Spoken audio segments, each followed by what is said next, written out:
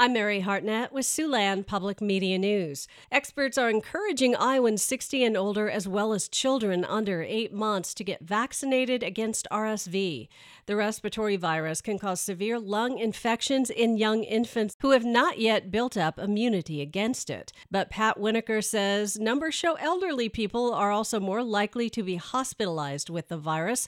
She's with the University of Iowa's Carver College of Medicine. Winokur says a new vaccine for those 60 and older has been shown to prevent severe illness in 85% of people. That's a pretty good track record, 85%, and they watched people for multiple seasons. The immunity seemed to last pretty well for 2 years. So that's really encouraging. Last month, the Centers for Disease Control recommended a new vaccine to help protect infants 8 months and younger.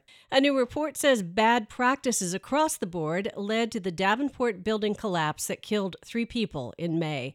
The collapse in downtown Davenport could have been prevented. According to a new report from White Birch Group and Socotec Engineering, building owner Andrew Wold's deferred maintenance created an unsound structure, but the failure resulted from a repair project that began 3 days before the fall. The South Dakota Public Utilities Commission has unanimously rejected Navigator CO2's application to build a carbon capture pipeline in South Dakota.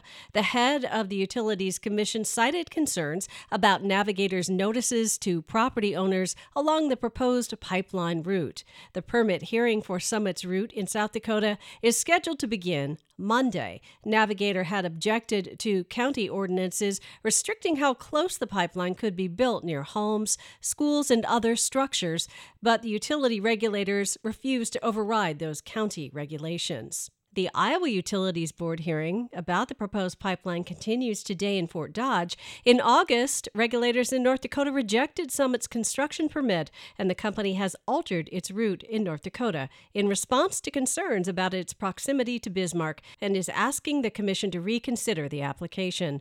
That's Siouxland Public Media News. I'm Mary Hartnett.